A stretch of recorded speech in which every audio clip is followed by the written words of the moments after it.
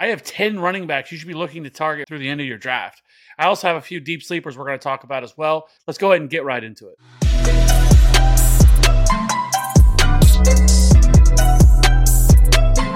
Welcome back in. Welcome back in. Let's go ahead and get right into it. So starting off the list, would there really be a list if I didn't talk about Tony Pollard? So Tony Pollard right now is coming off the board at RB32 or 83rd overall. Last year, he averaged 11 touches per game with 719 rushing yards, 337 receiving yards, and 2 touchdowns. He was first in yards per route run, third in breakaway run rate, sixth in yards created per touch. Through training camp already, there's been a lot of conversations about how he's going to be more involved in the passing game this year. This could be a little bit more closer of a split than what we might think. Maybe this gets like a 60-40, possibly 65-35 type split. But as long as he maintains, I think in this 11 to 13 touch range, I think he's probably see him see more targets this year. He was terrific as a pass catcher last year, super explosive. And look, the Cowboys just don't have a ton of pass catching weapons as well. James Washington's already went down with injury. CeeDee Lamb, Jalen Tolbert, their third round pick this year. But with Amari Cooper gone, I think they're going to need to utilize their running backs even more this year. And Tony Pollard proved to be an excellent pass catcher. So I think that Tony Pollard is just an excellent value at RB32. I think even just taking him there, that's probably his floor. And we all know if Ezekiel Elliott were to go down, then you have a absolute golden ticket in your hand with Tony Pollard. So let's keep it moving here. Let's move on to Chase Edmonds, RB33, 93rd overall. Last year, he averaged 13 touches per game, 592 rushing yards, 311 receiving yards, and 2 touchdowns. He was also 9th in yards per route run, 11th in breakaway run rate, and 20th in yards created per touch.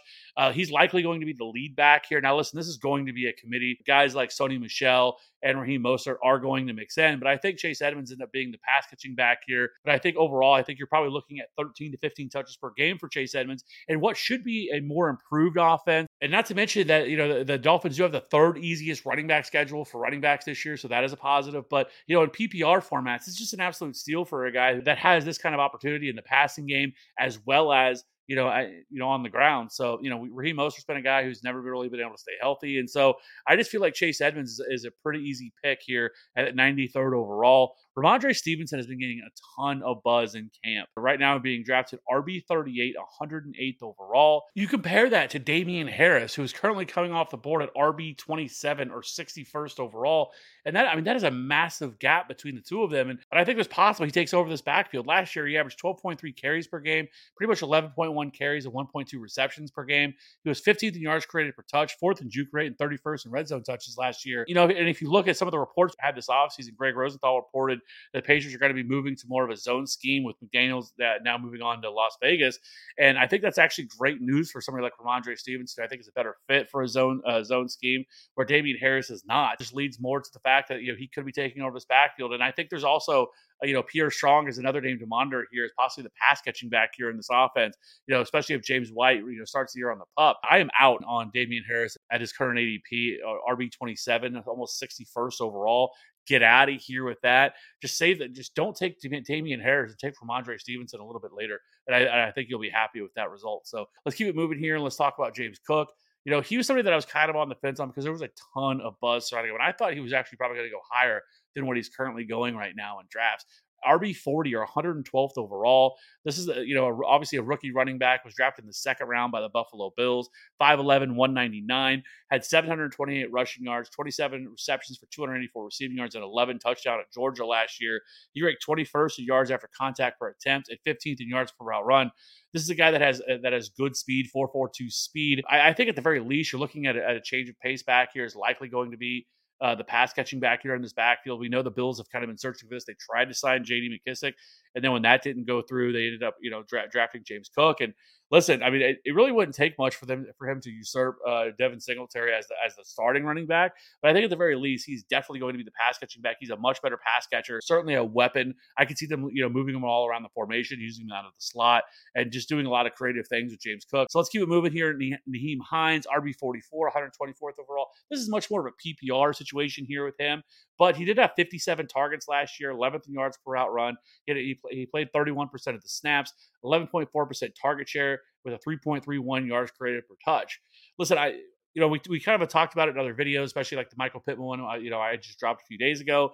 But with that, I think that this offense is going to be more pass heavy than what it was last year. Last year, this was the third most heaviest run offense last year, which had to do a lot with, Naheem Hines not getting as many opportunities, but still the fact that he had 57 targets last year. But there's just not a lot of target competition here in this offense. It's Michael Pittman and Michael Pittman. I like Paris Campbell. I think he could possibly break out. Maybe he's on a video that I do for undervalued wide receivers, but right now, he's never been able to stay healthy. We just don't really know what to expect. For past that, it's Alec Pierce. There's just not a lot of weapons here in this backfield. So if this offense is going to be a little bit pass heavy, now listen, I'm not projecting that they're going to be some sort of like top 10 passing offense this year. It's just not going to be the case. But I think they could get some more maybe in that 15 to 18, 20 range, somewhere right around there. And that's still a pretty big bump for them. And I think that, a lot of those targets would go to somebody like Naheem Hines. I like Naheem Hines. They talked utilizing him more as a pass catcher. He's always been very reliable. Played in one of the few running backs that played in 17 games last year. So next up, we have Dameon Pierce. Now, listen, I usually don't feel great about targeting a Texans running back, but he's currently going off the board at RB47, 142nd overall. There's been a lot of buzz around Dameon Pierce. He looks like the best running back in the backfield. Not really surprising when you consider they have Rex Burkhead, Marlon Mack coming off, the Achilles injury, year 2 of that. But he's 5'10", 218. He was 35th in yards after contact per attempt and 10th in yards per route run. He had limited usage at Florida. That is not an indication of how good he was. The dude absolutely crushed the Senior Bowl. I really like taking shots on Dameon Pierce. This offensive line should be a little bit better than what it was last year. Obviously, this offensive line was trash last year, but they did add Kenyon Green in the first round of the draft. Likely going to be their starting left guard next to Laramie Tunsil to go alongside, Titus Howard on the right side of this offense. I think this offense could be a little bit better than what it was last year. We'll see what Davis Mills looks like. Pretty strong showing he showed last year, considering a player that nobody expected anything from. And so, listen, I know this is an exciting offense. I typically don't like targeting running backs and bad offenses, but Dameon Pierce, I think, could be somebody that really takes away this starting running back job. And listen, volume is king in fantasy football. He may not have a ton of scoring opportunities, but, if this guy could get you, 12, 13, 14 fantasy points per game, we'll take that, especially at RB47, 142nd overall. So definitely should be looking at taking something like Dameon Pierce. Next up, we have Isaiah Spiller, RB48, 143rd overall. He was a 4th-round pick out of Texas A&M. One thing that really made him drop in this draft is his athleticism, a 4.69 40 at 113.1 burst score, which is 24th percentile.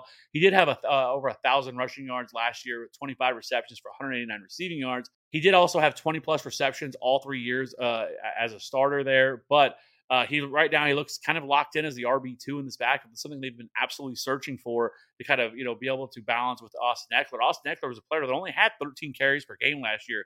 So obviously he's not going to eat into Austin Eckler's pass catching work, but I think he could be somebody that really takes away some of these goal line and red zone opportunities that Austin Ekeler saw last year. 63% red zone touches and 10 goal line carries for Austin Ekeler last year.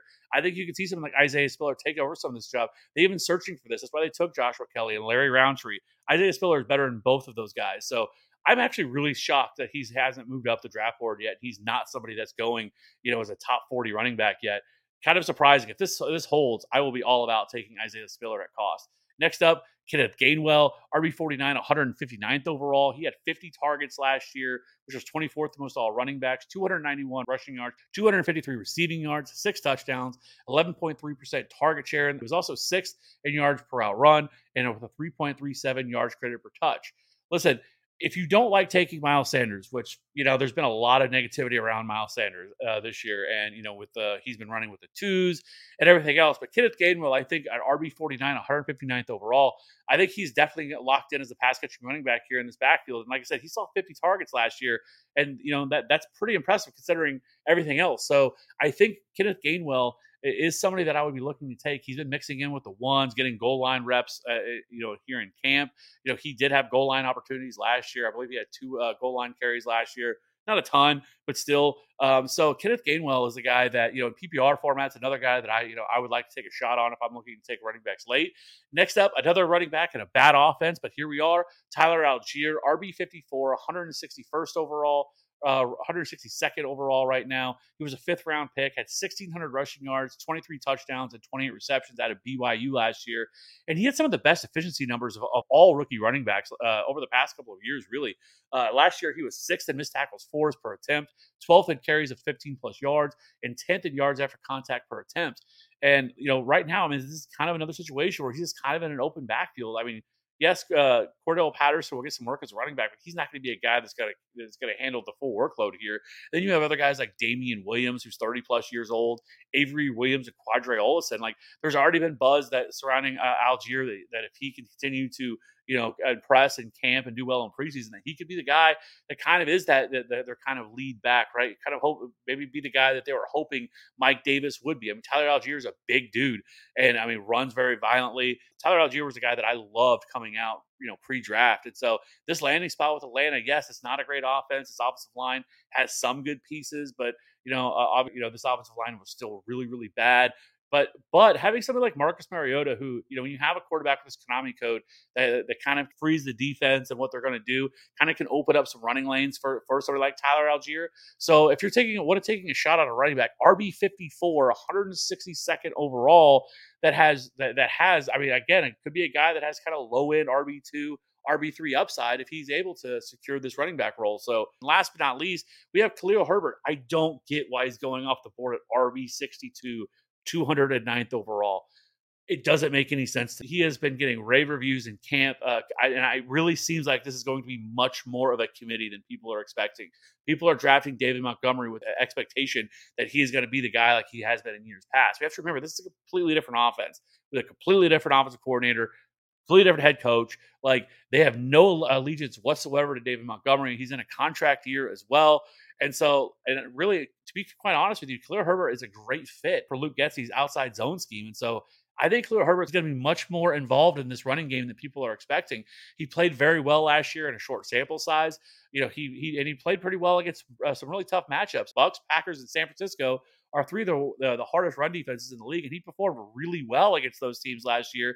They also have the easiest running back schedule in 2022, and so I really, really love taking a shot on Khalil Herbert. I think he could be the pass catching option here out of this backfield and mix in, as the change of pace guy. But Khalil Herbert, just disrespectful at RB 62, 209th overall. I mean, he's absolutely free right now, and he shouldn't be. That wraps up the top 10 guys that I'm definitely looking to come away with in every single draft. Let's go ahead and wrap this up, and I'm just going to hit on a few guys really quickly that I think are some more like, I don't want to say kind of deep sleepers, but some guys that I think we should at least be paying attention to, monitoring through the next couple of weeks. And then even, maybe these aren't guys you draft, but guys you should be keeping a close eye on, once the season starts.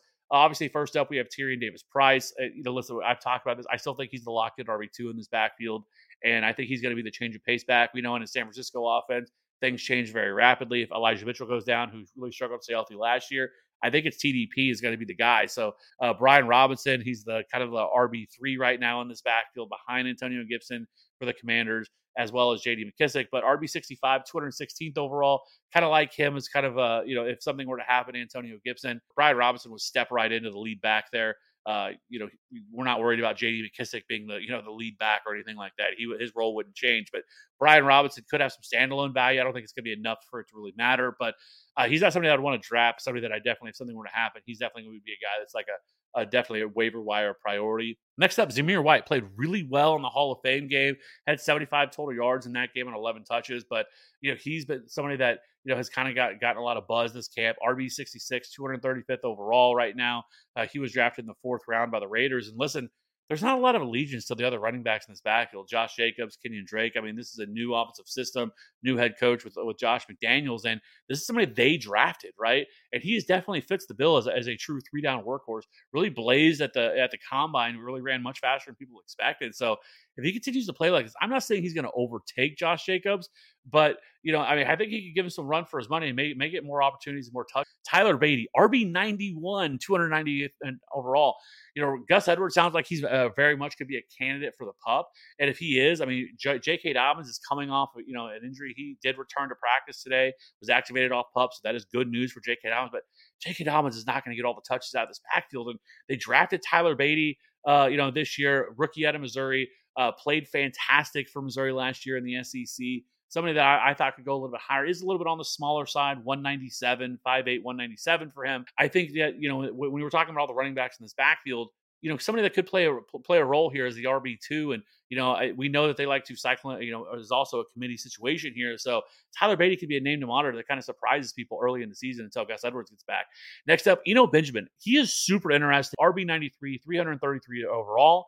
But with Eno Benjamin, there's been some reports lately from Cardinals beat writers that Eno Benjamin can actually play the Chase Edmonds role here in the 2020 Chase Edmonds role, where he's kind of the third down change of pace back.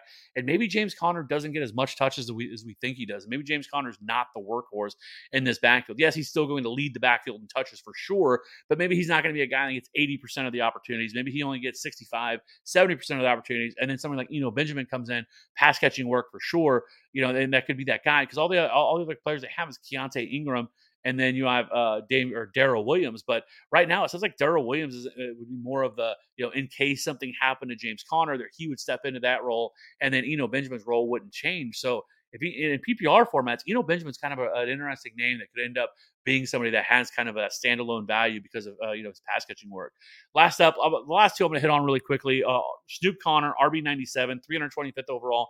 Again, a name we should monitor, especially if James Robinson struggles. James Robinson did return to camp recently, so that is good news. But he is somebody that's coming off a torn Achilles, so if he struggles at all, Snoop Conner could be that guy that kind of pushes for some of those opportunities here in this backfield. So just a name to keep in mind. And then last but not least, we have Isaiah Pacheco, RB109, 399th overall. Listen, he's not being drafted; he's absolutely free, but he has been getting a ton of buzz out of Kansas City's camp right now.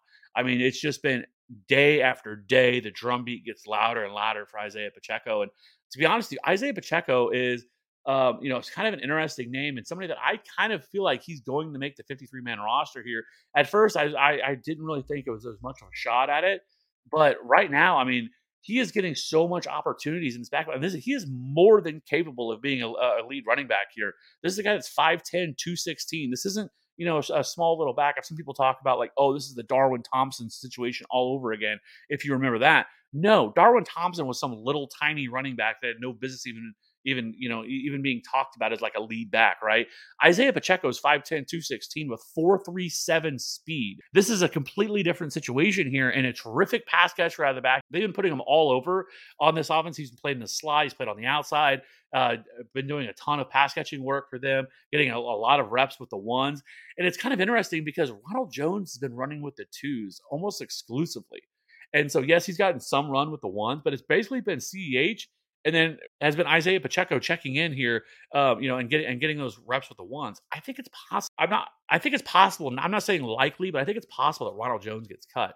Ronald Jones only owed $750,000 this year. They don't owe anything to Ronald Jones, so it's not crazy to think that. Because CEH and Ronald Jones are kind of a redundant asset. Neither one of them are great at pass protection. Ronald Jones is just an absolute liability, in the passing game. And so to be not just a between the tackles grinder. And so if Ronald Jones doesn't work out, Isaiah Pacheco could end up being the number 2 running back here in this backfield. But Isaiah Pacheco is definitely a name that you should be monitoring. And he's a guy that, especially if you draft like right before the season starts, we're obviously going to know, probably the 53-man roster by then. And if Isaiah Pacheco makes the 53-man roster, I'm going to be taking some shots on Isaiah Pacheco because the absolute ceiling is definitely there for him. So I appreciate everybody checking out the video. Be sure to hit that like and subscribe button for future content. We will catch you on the next one. Bye.